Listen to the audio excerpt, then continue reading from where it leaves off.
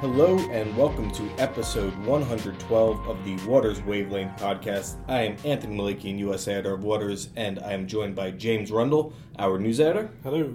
So first, I want to apologize to everybody. Last week was not one of our finest showings. You know, I came in and I didn't really have much, and I brought my C game, and James he wasn't ready to bring his. We just didn't really have it last week, and it wasn't a great show, if we're being honest here. We're sorry. Sometimes, we get sick. 112 of these things, you're going to have some lemons. This week, we're refocused. We're ready to bring you some good news. I think we got actually a couple pretty good stories up this week. This has been a really good news week, actually. So we got some good things to talk about. Before we get into any of that, if you want to know who won our Women in Data and Technology Awards, that's up on waterstechnology.com right now. You can see all of our winners. I think it was something like 21, 22 categories, something like that, spread out across the industry. And those awards were held in London earlier today, Friday. Let's see here. What else? We would normally, like I said, it's been a couple other things that you should go check out. First of all, James wrote our profile this month for the March issue of Waters. Don't worry, I'll get into this, guys. It's going to be better, guys. Trust us. It's feeling our way back. Mike Urcioli, JP Morgan Asset Management. He's the CIO of JP Morgan Asset Management. Interesting guy. Yeah. It's a really, really good profile of how he came from the trading floor equity space to kind of revamp the asset management division. It's something he did before. So he was career Lehman for 19 years. He worked at the bank across FX, across fixed income, across equities. Went to Citi to run its global markets tech. Then went to JP to run the investment banking tech. So big trading floor fast-paced, aggressive guy. And then went across to the buy side, which, as we all know, is something of a different pace. So it's all really about how he kind of managed that transition and the way he kind of brought little bits of the trading floor to asset management, while also kind of learning how they worked, and it's a really interesting story, so check it out. Okay. And I should also let you all know that we have a couple new reporters with some more that are going to be joining us in a week or two. But let's hear, about 3 weeks ago, Amelia Axelson. She's our European reporter for the data titles. Not Amelia David, who's been not Amelia David, Amelia. So you might get a little bit confused between those two. I know I do. And for us on the technology side here, we have a new reporter, Josephine Gallagher, goes by Joe. She's our new European reporter. Correct. Yep. So if you haven't made an introduction with them yet, please reach out to them. I'll put their email addresses on the website so you guys can reach out and hopefully catch up with them if you're interested. We'll keep it simple for you guys as well. We just hire females named Joe. Exactly. Joe or Mary. So let's hear. This week there was one big story that we're not going to get to, but NYSE, the New York Stock Exchange, was fined $14 million by the SEC, and the reason why it's interesting was it was for accumulation of 5 investigations. One of the big violations, though, some of the big violations stem from Reg SCI, which these are the first ever fines to be thrown out or to hit a company for Reg SCI violations. It's quite amazing if you think Reg SCI was 2014? Was it? Came out something like that? It's 4 years. Yeah, this is the first time it's. There's so much opacity to it, no one really understands it. So I'm sure we're going to get into that. We have a news story up about it that you can read and kind of get caught up on what this all means. But we're not going to be talking about today. No. What we are going to talk about today is, like I said, we had a lot of good stories this week. And that's objectively speaking. It was an interesting news week. And if there's a common thread that runs through several of these stories, it's going to be fintech. For a change. Yeah, exactly. But this time, this is a little bit cooler. This will be a little bit of a different discussion here. So on February 19th, the UK Financial Conduct Authority and the US Commodity Futures Trading Commission, they signed a cooperation agreement that links the CFTC's Lab CFTC initiative with the FCA's Project Initiative. So that allows them to share what? Project Innovate. Project Innovate. Yeah. That's the one. Don't ever correct me, James. This allows them to share information, make requests, make referrals, stuff like that. This is interesting because that was the first domino, I guess. The second domino, this week, the European Commission released a report that is looking to build an EU fintech lab to promote blockchain and to review rules in light of emerging technologies like distributed ledgers, but like AI, things like that. Yeah. So, James, why don't you tell us a little bit about that report? Yeah, this is really massive. So it forms part of the Capital Markets Union project, which has been going on for a few years now. The idea being that it's going to break down national boundaries for things like movement of capital, regulatory practices, everything else, to really create a single market where you can ideally, if you're in one part of the European Union, you can invest in another part without any kind of friction between it. So fintech being a big part of that. There was actually 3 things they released this week. One was on fintech, one was on crowdfunding, and one was on sustainable finance. All really interesting, but in the interest of brevity, let's focus on fintech. So some of the key proposals were the EC is going to establish an expert group to assess the body of regulation that currently covers financial services within the bloc and whether those rules are sufficiently adaptable to handle some of the challenges that fintech poses. So, I mean, are the rules fit for purpose, essentially? It's also going to establish a non-commercial laboratory designed to educate regulators on current developments in fintech. One of those other weird words that you Europeans say. Laboratory is the way we go with it, but go on. Well, it's true, but it's spelled laboratory, so you heathen colonial, it's my language. We'll go from there. I don't know why they're calling it a lab. It seems to be more of like a conference that meets 4 times a year, but the idea being that it can bring all of the national competent authorities, the national regulators, up to speed on the latest developments in fintech, whether it's AI, whether it's blockchain, whether it's anything else. I think the first one is going to be on cloud computing and outsourcing. Yep. Outsourcing seems a strange topic to pick, but this new thing called outsourcing. Outsourcing. Didn't the FCA write a letter about this in like 2013 or something? I don't know.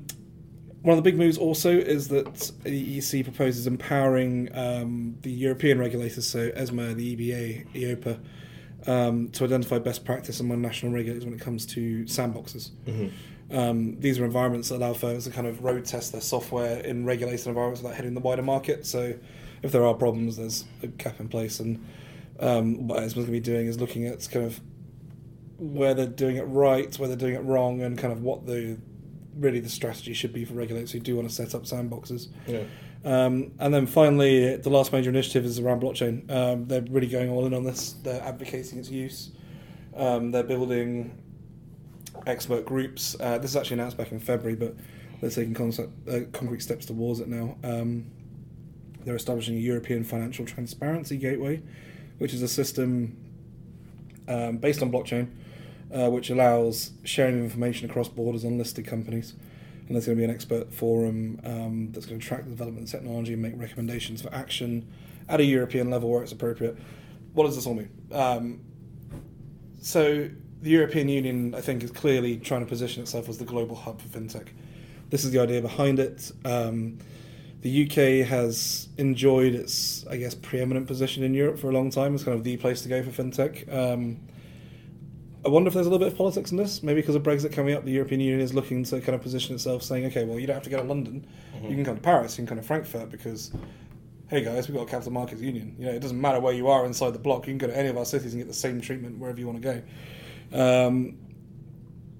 As a corollary to that, I might be a bit miffed if I was the FCA, saying so ESMA wants to come in and look at Project Innovate, and tell us kind of how they did it and how we did it, and what we're doing right and where our pitfalls were, and then they're just going to copy it. I mean, well, that's the one thing, and I wasn't sure if I was being cynical in this, but to me, when I was reading this, it kind of felt like, all right, the FCA and CFTC, that news was interesting because these are actual initiatives that they have and they're trying to team up and work with each other, where this one just kind of says, hey guys, we are concerned about this thing called fintech and blockchain, and so we have these things that, I don't know, we'll meet every now and again, we'll discuss, but it didn't really feel like there was any sort of roadmap. I mean, don't get me wrong, there's definite politics in that FCA, CFTC release. That was the UK cozying up to the US and saying, 2 biggest markets for fintech in the world, you can go between us and it's fine. Yeah. But yeah, this is very much the EU now going, well, yeah, we've also got a lot more resources and, a bigger market. And actually the reason why you were in London in the first place is because you wanted to access our market. So why don't you just cut out the middleman and come to us? So what was interesting as well was just the construction of it. And this is the way Europe does things. It's very, very strange. Like they say they're going to look at emerging technologies and try and be proactive about them. So we're going to look at blockchain, we're going to advocate its use, we're going to run these labs 4 times a year on AI and emerging tech and all the rest of it.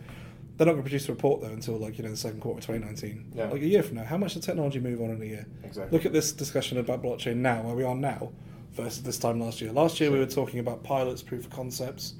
Now this year, even this week, we've had Swift turn around and say, yeah, our POC just failed massively. Yeah. The Nostro thing. We have people who are using blockchain and derivatives exchanges and all the rest of it for crypto. It just seems like a very odd approach, and this is very classically European. And I wonder actually how much the FCA put input on this, and whether that's the reason why it's been such a strange kind of reaction to it. Maybe they've started to pull back a little bit and go, okay, well maybe we shouldn't be contributing or writing all the rules anymore because it's clearly not working out in our interest. Yeah. That's pure speculation. If anyone from the FCA or European Union wants to come on the podcast and dispute it, feel free. Absolutely. But yeah, and also I think that's what AFME said as well in the story. So AFME gave a comment to us and just said, look, this is great, but it needs to be done quicker. And then I think the final point, the thing I find really strange, and this is something the European Commission has been doing lately, which is proposing rules or proposing reviews of rules to make them fit innovative technologies. And that's not the way you should do it. Mm-hmm. Technology should fit the operating environment you're in. And Europe's done a really good job of MiFID II and EMIR and CSD Reg over the last few years of putting a very, very firm structural sort of layer in place over markets, saying this is how we want them to operate. We want them to be transparent. We want them to function this way. Now you're talking about fast-moving tech, and you're talking about things that have very, very what's the word I'm looking for? Kind of obscured outcomes. So no one knows exactly what form machine learning is going to take in the markets. No one knows what form AI is going to take, or quantum, or anything else. You shouldn't change your rules to fit things that are still in development. That's the fool's errand, Yeah. So the idea that they're going to set up a group to look at whether these things should be relaxed just seems like it seems like discordant note to me. It's very strange. Yeah. Well, and I completely agree, and I think so. We're going to see that they say that in the second quarter 2019 that they're going to put out their first big report, and as you said, 4 times a year they're going to hold sessions to workshop some of these issues. Let's see, I guess, what comes out of it. Right now, I think that there is reason to be a little bit skeptical as to the use of this. Outsourcing is the first topic, then yeah. So I think that those kind of stories there, they highlight just how disruptive fintechs are becoming, and really emerging technologies that everybody's kind of using both internally and at legacy firms. So it's a new environment that we're in, and regulators are grappling with how best to oversee these entities. So that leads us to what was the biggest piece of news, certainly from the weekend. Really, really interesting story here. S&P Global, they forked over $550 million to buy AI fintech startup Kensho Technologies. So Kensho is backed by the likes of Goldman Sachs. It was formed in 2013 by Daniel Nadler. And what makes this acquisition so interesting is that S&P flat out came out and said that what fueled this deal is desire to basically become a leader in the field of AI. It wasn't for some revenue stream or something like that. Why don't you tell us a little bit about that? I was amazed. I remember actually you and me were working late, and the email came in on Tuesday night, I think, and I just went, what the hell? S&P is buying Kensho? I would have thought it'd be like Goldman were taking a house or something, because I know that all the big banks are using them. Yeah. Doing partners with them. So for S&P to snap them up is very strange. And so I kind of listened to the webcast the next morning, and yeah, they're very open about it. They just said, in most acquisitions, you're buying a company that has revenue flows and it has marketable products and that kind of thing. Sure. This, the annual revenue is something like $20 million, and that's operating at a loss. Yeah. And they were very, very open about the fact that they weren't necessarily buying the company and its revenue streams, they were buying the people. Well, this was Doug Peterson, CEO of S&P, said, he said this is not a routine acquisition. He said, quote, "We're buying a startup company with proven talent and technology. We're not buying a business and with meaningful revenue or profitability." Which is just come out saying brutally honest. Right? I just want the people. I want the technology. I want to rule the world because we'll make it. We'll fit it in. It was really, really interesting. Well, it is, yeah, and it's listening to the call as well, and the CFO Ewout Steenbergen was talking about it. He said it's just such a hard thing to quantify, and all these banks analysts are saying, okay, well, you're going to put NLP technology in your product lines, you're going to put machine learning AI and have all this intellectual firepower and become a leader. like, what does this mean on an accretive basis for your earnings? And he's just like, I can't answer that. Like, I literally can't. Like, we have some ideas where we can put it in, but by the nature of what we're doing here, we have no idea what our technology stack or our product's going to look like next year. I want this to work out because that's exactly that's the whole point. So what we were just talking about, you can't regulate for things that you have no idea how this is going to unfold. So this is exciting in a lot of ways in that they're saying this is a smart company. This is a really cutting edge piece of technology here. They have some really smart people working for them. It's better just to do this now, get them into our house right now. Mm-hmm. This could go up in flames. Absolutely. Because again, how is Kensho going to react? As we always talk about this, people, are these PhDs that they have working for them, these data scientists that they have working for them, going to enjoy working for S&P and the projects that they're going to be geared toward? They were actually asked that during the call by one of the bank analysts saying, is there an element of key man risk here? Like, in terms of, getting this But you're buying PhD, talent, talent can leave. Talent can leave, and talent can go anywhere else. And it's Nadler's job to say this because he's on the call announcing the merger, but he was just like, look, we work with these guys. So S&P took a minority stake in Kensho about a year ago. So we've been working with them since, and he name dropped Marty Chavez, Goldman Sachs, as being a innovative leader, but he said that the CEO and the CFO were two of the most open-minded, forward-looking executives on Wall Street. He seemed to think it would work because he seemed to think that the company was willing to adapt its technology and change its perspective and change its stance on things in order to build this in. Because I think ultimately the key point of this was that they seem to believe that AI is a future, and they've made a big bet on it now. They've made a $500 million bet on the fact that they think AI is a future, and they seem to be allowing Nadler to come in and say, okay, we need to change this, we need to change this, and this needs to be NLP enabled or whatever. Are they trying to get ahead of the competition? I wonder. Well, Doug Peterson better hope that this works out well, because if for whatever reason that people feel that he's roadblocking projects or whatever, that he becomes a fall guy in this, because people are going to look at it now and say, well, this is the genius that created Kensho. Yeah. I don't know. I think that could be really interesting, but I am rooting for this to work out. For it. But this is the ultimate test, I think, for fintech, and this is the real test of whether you can get this kind of fintech. And Kensho really is the archetypal, Google, Microsoft alumni, Harvard, MIT, Princeton. Whenever you talk to a smart data scientist, they always talk about Kensho. They always talk about Kensho, but they're also the kind of office where the guys have kind of like, yoga breaks and that kind of thing, all that kind of crap you expect from tech companies, and kind of integrate with kind of like Standard & Poor's Global. These guys aren't just part of the fabric of the industry, man. They're the concrete behind it. These guys have been here for a long time. So, look, I hope it works. Whether it will or not, I don't know. I don't know how much power Nadler's been given inside S&P as a result.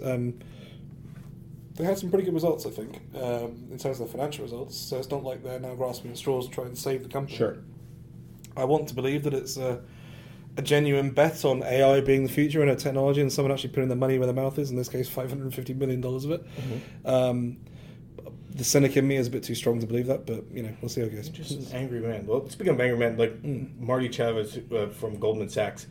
We've been trying so hard we were begging, like, come on, we want to write a profile. With the perfect magazine, we're a technology capital markets publication. We get all the big CIOs, CTOs on the bank. Please, come on. And what does he do? He goes and does a profile with the New York Times. Come on. New York Times. Who wants to do profile? Everybody's been profiled by them. Only the elite, the best of the best. Only the Mike Caccioli's as well. Exactly. By Waters. So, next up, we have, I guess, so we've been writing a lot about fintechs and the disruption. And on Wednesday, James and I, we put out a feature that we think that you should check out. It's long, about 3,000 words, but it's a deep dive at M&A and how fintechs are playing a major role in some of the acquisitions that we're seeing. So, we focused in on Ion and OpenLink, SS&C and DST, Thomson Reuters and Blackstone and Fidessa and Temenos. So, I spoke to a lot of people for that as well. I mean, I know from mine, I spoke to at least a dozen people. Yeah, it's about a couple dozen people that we spoke with for the story, just to get a real industry feel for it. So it's free to read. Go check it out. We have the link up. But the way that we see it is that this is a new reality in many ways. So our job, in some ways, is to obviously report on this, but also to kind of spotlight some of these up-and-coming fintechs. So what the next Kensho is going to be and stuff like that. And I think there are a couple interesting developments that are out there. First, I think it's interesting to consider, and this was a feature that we put up on Friday that was written by Mia David, our reporter here in the U.S. And it looked at how high-frequency trading firm TradeWorks decided to get out of the HFT space, officially become Thesis Group, and focus in solely on being a fintech firm and letting their trading arm just kind of go off and create their own new entity. Interesting point about that. Actually, I spent 2 or 3 hours with Thesis this week. We sat down with Mike Bella and Anshul as one and various other people. Do you know TradeWorks originally started as a fintech firm in the first place? I did not know that. Yeah, apparently they started off as a fintech firm and then moved into the high frequency trading, and then actually technically this is coming back home for them. So that's actually pretty cool. Yeah, should have been. So a feature. see, coming back home, and then the feature also focused on how Next Group, formerly ICAP, sold off its voice broking system to Tulit Pravan, and to become a technology provider, and also to invest more in fintechs through Next Opportunities. I know I didn't say it right. Shut up. I'm an American. I don't like the French names. What is this Tulit Pravan? I work for Infopro Digital now, man. Come on. I knew I butchered that one right as I was saying it. Awesome. So take a step back. Now, on top of that, we've had some big names in the industry go all in with fintechs. Last week, James wrote about former Ready chairman and Radian's head, Howard Edelstein, and how he's become the CEO of identity management specialist BioCatch, a fintech firm. Yep. And then earlier this week, I wrote about how Gil Mandelzis, probably butchering that last name, the co-founder of Triana and former CEO of EBS BrokerTech, he joined forces with Tom Gloser. I always say that name wrong. I think it's Gloser. Gloser, yeah. But former CEO of Thomson Reuters. So these are some big name people, and so they started a peer-to-peer network for trade financing. So these are some very, very big name people that were at large institutions that were at one point fintech, well, not Thompson, but that were, fintech kind of companies, built them up, sold them, moved on.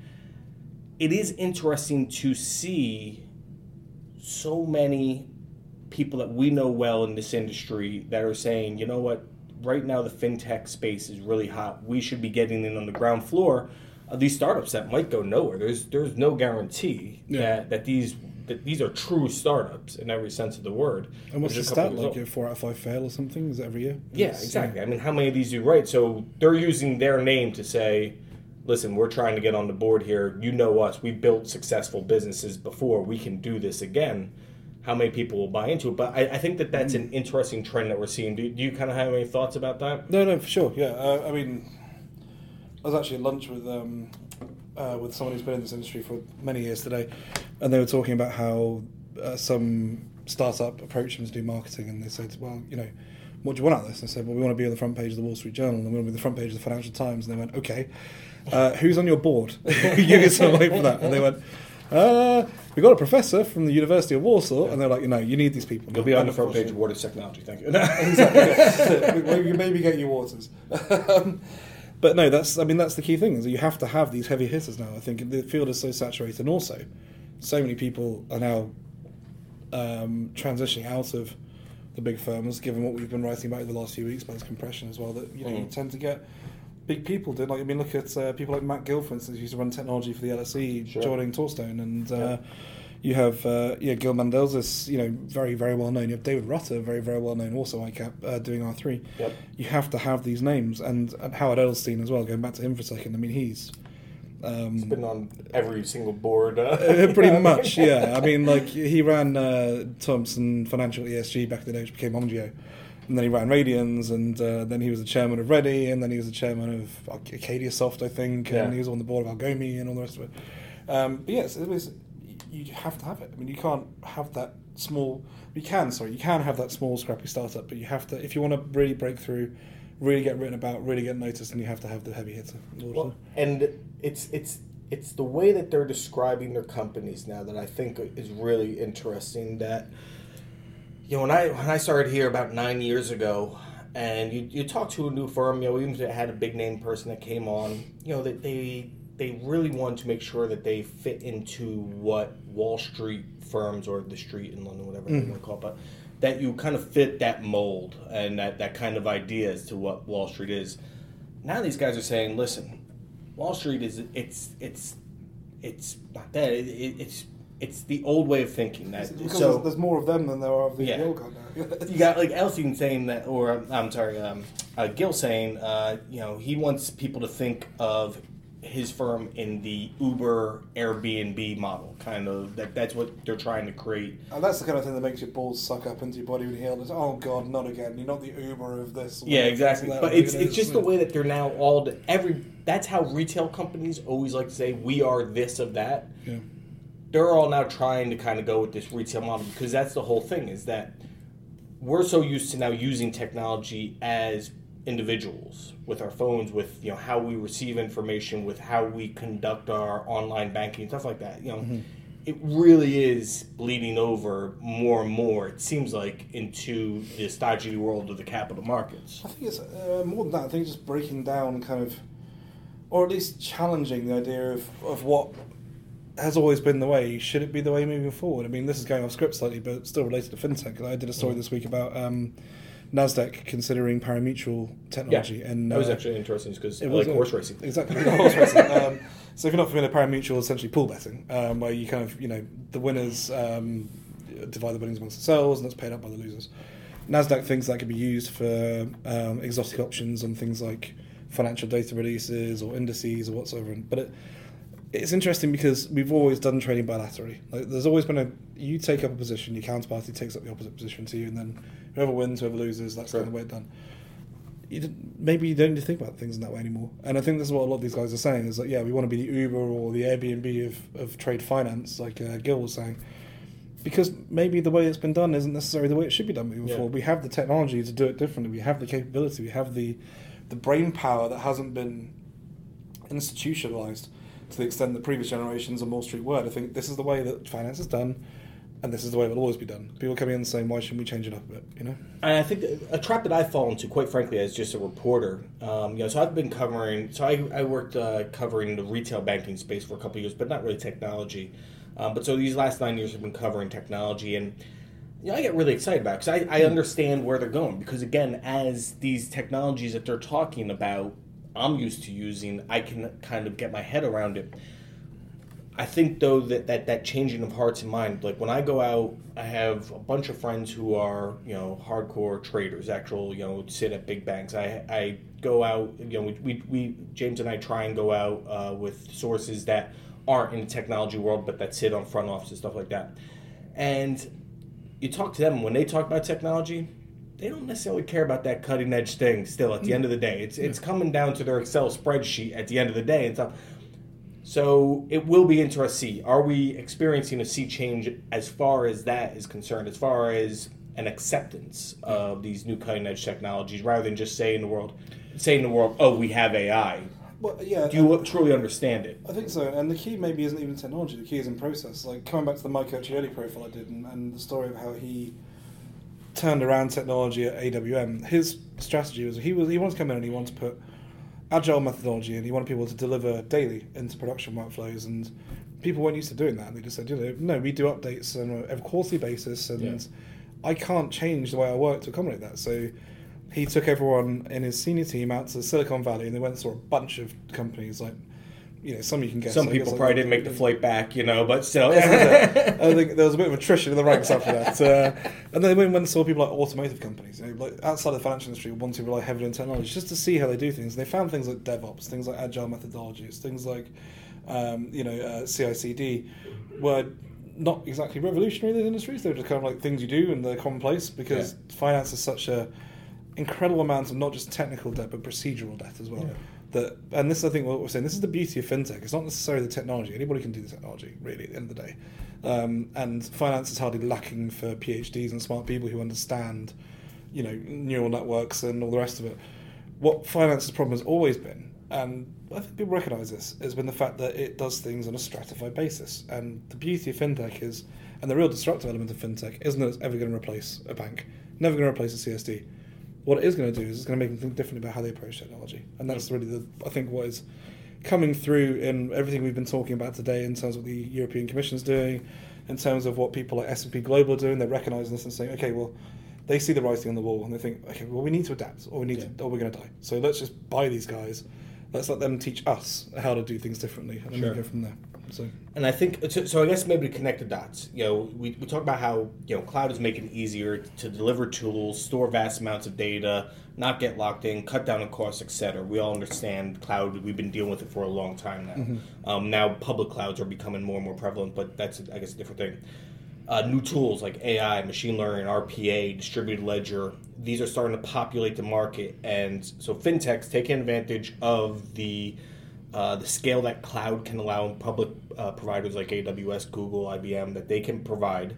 They're taking advantage of that, and they're building these new tools from the ground up rather than trying to pigeonhole kind of new tools into legacy systems. Square pegs and round holes. Yeah? Exactly. So this is how they're proving to be disruptive.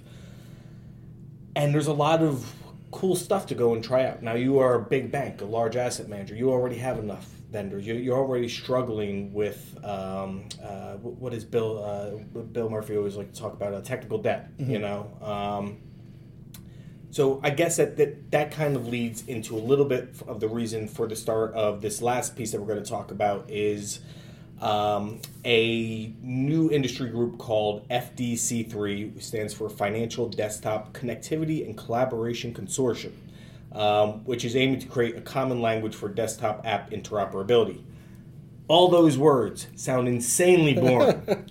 I mean, incredibly. Like, when I told James, this is actually an interesting story, he goes, desktop interoperability is going to be interesting. Literally, my first reaction was, we've just moved seats, so I've got this great view of the East River right now, and then these big, floor-to-ceiling windows, and I was generally wondering if I could throw myself with enough force to break it down. Fucking desktop app interoperability. God damn it, Tony, it's Friday. It's Friday. Friday, too, of all days. So there are some major players. So there's 20 firms involved. You have Barclays, JP Morgan, Morgan Stanley, RBC, TPI Cap, Alliance Bernstein, Citadel, Algomi, ChartIQ, Cloud9, FactSet, Fidessa, GreenKey, OTAS, and this is all being led by OpenFin, the operating system. What they are trying to do is create the equivalent of the FIX protocol for desktops, which would enable desktop applications to communicate with one another via common protocol, the same way that FIX created a common protocol for server-side communications between systems. Mm-hmm. I spoke with Kim Prado at RBC Capital Markets, and she said, basically the desired end goal here is to create kind of an app store. She wants her employees to be able to go into an app store, buy something, and have that app, have that new tool, have that new platform, be able to communicate with all the other apps on that employee's desktop. Yeah. You have to have buy-in from the buy side, you have to have buy-in from the sell side, you have to have buy-in from the sellers, from the vendors. It has a long way to go. It has a big hill to go up. But this is... this is the interesting thing about it. Is I'm amazed it doesn't exist already. Why is it not markup to transfer between your frameworks? Markup in a framework that everyone uses, to transfer between your applications. Like, if you go on your phone and you click a Spotify link on your web browser, it will open up Spotify and it will load that playlist for you. Sure.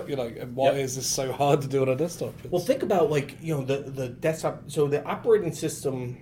OpenFin created an operating system specifically for finance, mm-hmm. and they just looked to challenge that. It does. These other operating systems, they didn't care as much about finance. They were used to using it. It made me like a Linux or something like that. Never kind of thought this is the way of the future. This is the way that we should be trying to undercut, the other operating systems mm-hmm. out there. You have to have the vendors want to say, okay, we're going to wrap our platform in OpenFin. That is a big ask. You can make an API call through this functionality to do it, and they'll do it. But you have individuals from Barclays, JP Morgan, Morgan Stanley, RBC, Alliance Bernstein, Citadel, saying, you should do this. This will be good for you. Yeah. And that was really impressive, actually. That list of names they had there was like, wow, okay, you know what? That's almost critical mass right there, If you can start to make that push, And then that allows you to, that will be good for the vendors too, to say, I'm a market data vendor. Now, will the big vendor, I mean, FactSet's part of it. Will some of the other big, market data providers want to get into this? I don't know. Yeah.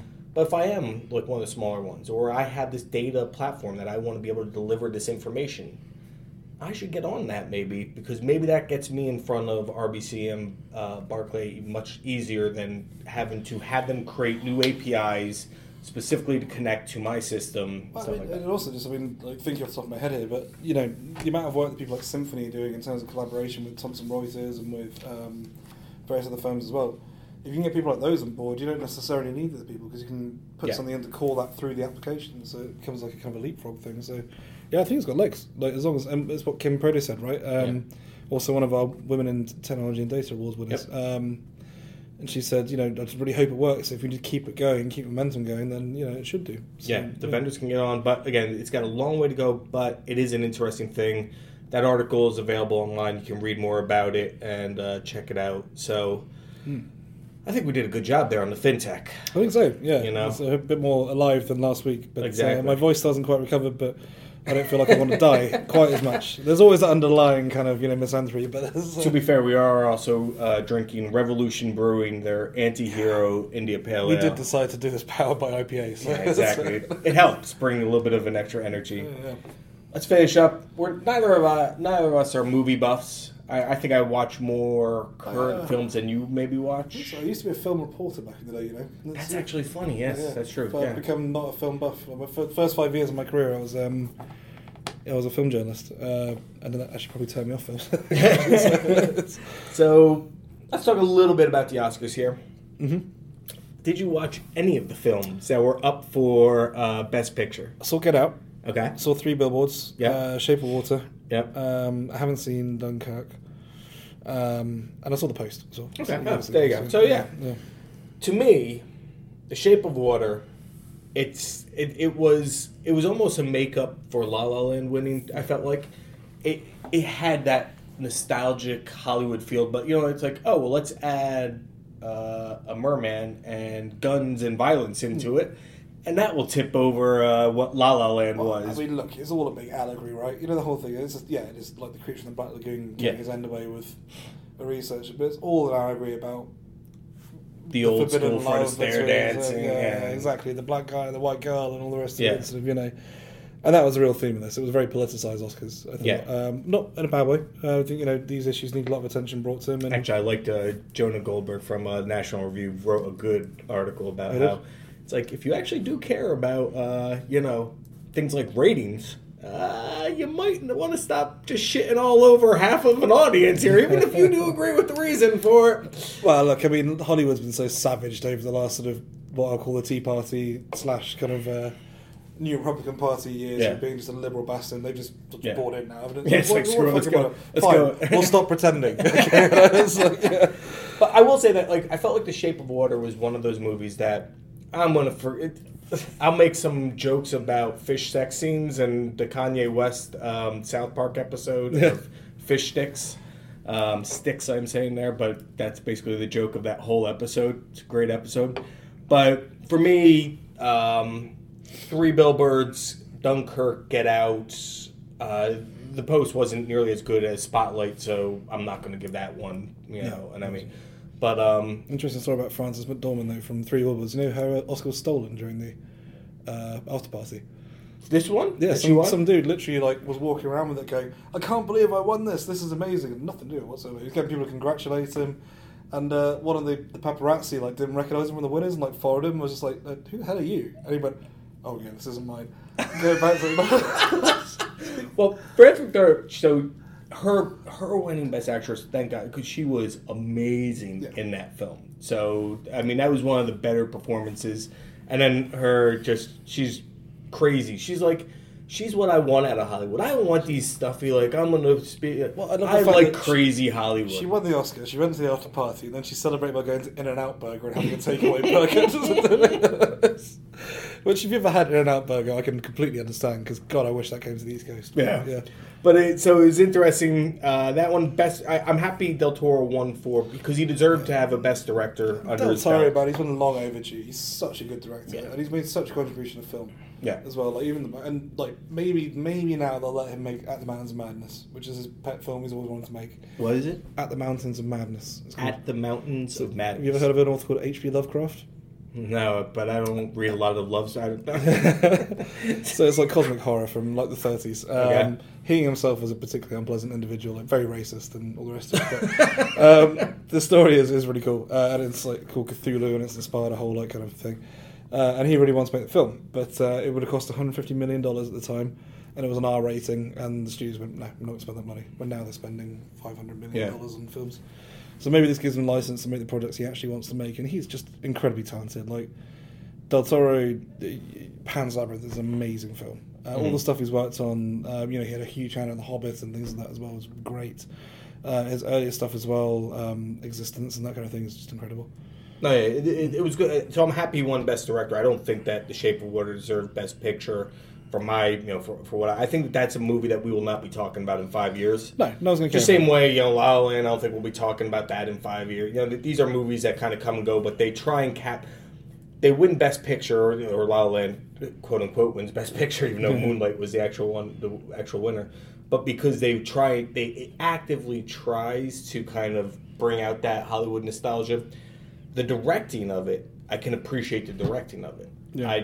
The movie as a whole, I thought that Dunkirk was just holy crap. That you're sitting on the edge of your damn seat. I was sweating by the end of it. For a film about a bunch of guys on the beach. Yeah, and then Three Billboards. Just that's dark humor is a great film. Yeah, I love dark humor too. And Get Out was a great film. And Get Out brought a whole new genre, which is why I'm happy that. So, Jordan Peele.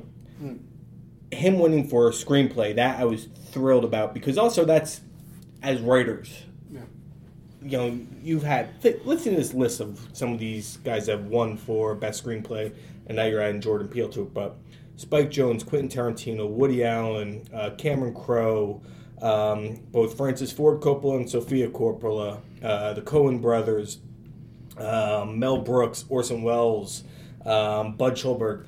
That's an August list, isn't it? And so it's it's cool to have him part of that. Yeah. And also, horror films are going to have a tough time winning. Exactly. Even though a science fiction film won this year, which almost never happens. So, but the competition you had this year from Darkest Hour, which was a film which was almost built frame by frame to be an Oscar-winning film, I think I must be pissed about. Dunkirk, which clearly they thought must be him with a chance for the Oscar for this. Yeah. Even Three Billboards was like an Oscar kind of worthy film, and the way things are tackled, and so it was never going to win Best Picture. I think what they did was that was a very definite nod to the quality of the film, saying that. Documentary. Were you surprised by Icarus? I was surprised by Icarus because I hadn't watched it when I saw it, and I had seen Last Man in Aleppo, which just kind of ruined me. It was an emotional movie. Did you watch Strong Island as well? Or I didn't see that one. That's also another harrowing. Yeah. So it's like going up, and I'm like, doping, a film about bicycles doping. Come on, that's surprising. I watched it literally last night on Netflix. What a great documentary! Incredible, isn't it? It's great. Oh my god! Starts off as being Super Size Me, but for steroids, and turns into let's bring down the whole Russian doping program. Absolutely a gigantic documentary and such great journalism done. Oh my god! But again, and that's not saying The Last Man in Aleppo was not great. That one just kind of ruins you. Yeah. Yeah, you just leave it with such a bad taste. It's 90 minutes of someone punching in the stomach. Oh god, it's great. You watch it, please watch it. But this one was what made this one unique was you've had those kind of movies, Last Man in Aleppo, because there's always going to be tragedy. Trust me, every single year, there's no end to documentaries, and please, this is why we have documentaries. Keep those going. We've had a great run recently. Yeah. It's been good. So this one was just interesting because it started off as one thing. Just kind of just feel, I'm going to create Super Size Me, but I'm going to, the premise is the director, he's going to race in this Tour de France-esque cycling race. One year he's going to do it clean. Next year he's going to do it on steroids to see, if he can improve because of the steroids. Funny thing about it was this isn't giving too much away in the beginning here, but this is how the movie starts. Just that the results don't end up quite the way you imagine, but it's not because the steroids are working. It's just there was just some stupid thing that happened. So it's just kind of nowhere. All of a sudden, this absolutely insane story just kind of falls into his lap. It really felt like it was truly a great documentary and a lot of fun to watch. So we'll talk about my boy Sam Rockwell for a second as well. Of course, supporting actor. Even though I thought Woody, for me, Woody was the great supporting actor in that film. Look at the other finalists in this. Sam Rockwell, I think, is one of the finest actors of our generation. But Willem Dafoe, incredible actor. Woody Harrelson, incredible actor. Richard Jenkins, amazing. Christopher Plummer, man, that's people you go up against. You wouldn't. Yeah. Well done, Sam Rockwell. Well done. And he was great. For me, just from that movie, I would have gotten Woody, but no big deal. And then best actor, I haven't seen Darkest Hour, so I can't comment on Gary Oldman. It looked good, but he was 100%. For the second he signed for that role, you think he knew he was going to win the Oscar. Well, I was just thinking, anytime you go up against Daniel Day-Lewis, I haven't seen Phantom Thread, but I just assume that if Daniel Day-Lewis is going to be nominated, he's going to deserve to win. It's the Daniel Day-Lewis Award for Best Actor, isn't it? It's incredible. And then for me, the last big one for me was C.J. Craig, Allison Janney winning, and she was I, Tonya. It was a good movie, solid movie. You kind of know I'm kind of nauseated with the whole, I've had enough of Tonya Harding coverage, I guess. Yeah. With that said, Allison Janney was absolutely amazing as Tonya Harding's mother in that film, and so that was cool to get to watch her win as somebody who's a huge fan of The West Wing. Sure. And I think Blade Runner won the right ones as well. Yeah. Cinematography and visual effects. Yeah. Like and then the last one was everybody talking about, Kobe Bryant won. So you have this whole night about it was celebrating the movement of Me Too and calling out actors and everything like that. I'm amazed that Kobe Bryant he was charged, I guess, with rape. Wasn't convicted, but had that. Worst case is he was definitely cheating on his wife with somebody who might have been. They still give Oscars to Roman Polanski. So this is the thing. And Woody Allen we mentioned before. A couple times he won. I do think I think Logan was robbed for adapted screenplay. Have you seen Logan? Yeah, incredible. I think, and that should have won for adapted screenplay. I think. Yeah, that was a really good dark. What did not have a superhero kind of feel to that movie. It was a western, wasn't it? Yeah, exactly. Yeah. In fact, the Blu-ray version I got the UHD version. It comes with a noir version of it, which is amazing to watch as well. Oh, really? It's like black and white, but actually been color graded to suit it rather than just putting a filter over it. It's really worth watching. Yeah, I'll check that out. It's cool. All right. Well, hopefully y'all enjoyed it, and we will be back. We will not. It will be a little while before we give a bad performance like episode we'll try not 111. To, although, how are we going to do next week? I'm going to be in Boca. You're going to be in. Figure it out. Yeah, shit. Literally going to be phoning it in, not figuratively or but literally phoning it in. Well, we'll figure that one out. So, but join us. We will be here. And if you have any thoughts on any of the topics that we brought up about FinTech or the Oscars or Reg Sci or anything like that, please reach out to us. We'll be interested to hear. Yeah. James will be down at FIA Boca, so if you see him, tell him what we're doing right, tell him what we're doing wrong. Tell him you want to be on the podcast because we need guests. Yeah, we're going to bring in some guests. Enough of us. Christ, if you want to do it there, we can do it there. Yeah. No problem. Yeah, maybe that's what we'll do. On the fly. Yeah. All right, well, thank you for joining us this week. We will be back next week. Enjoy your weekend. Goodbye, everyone.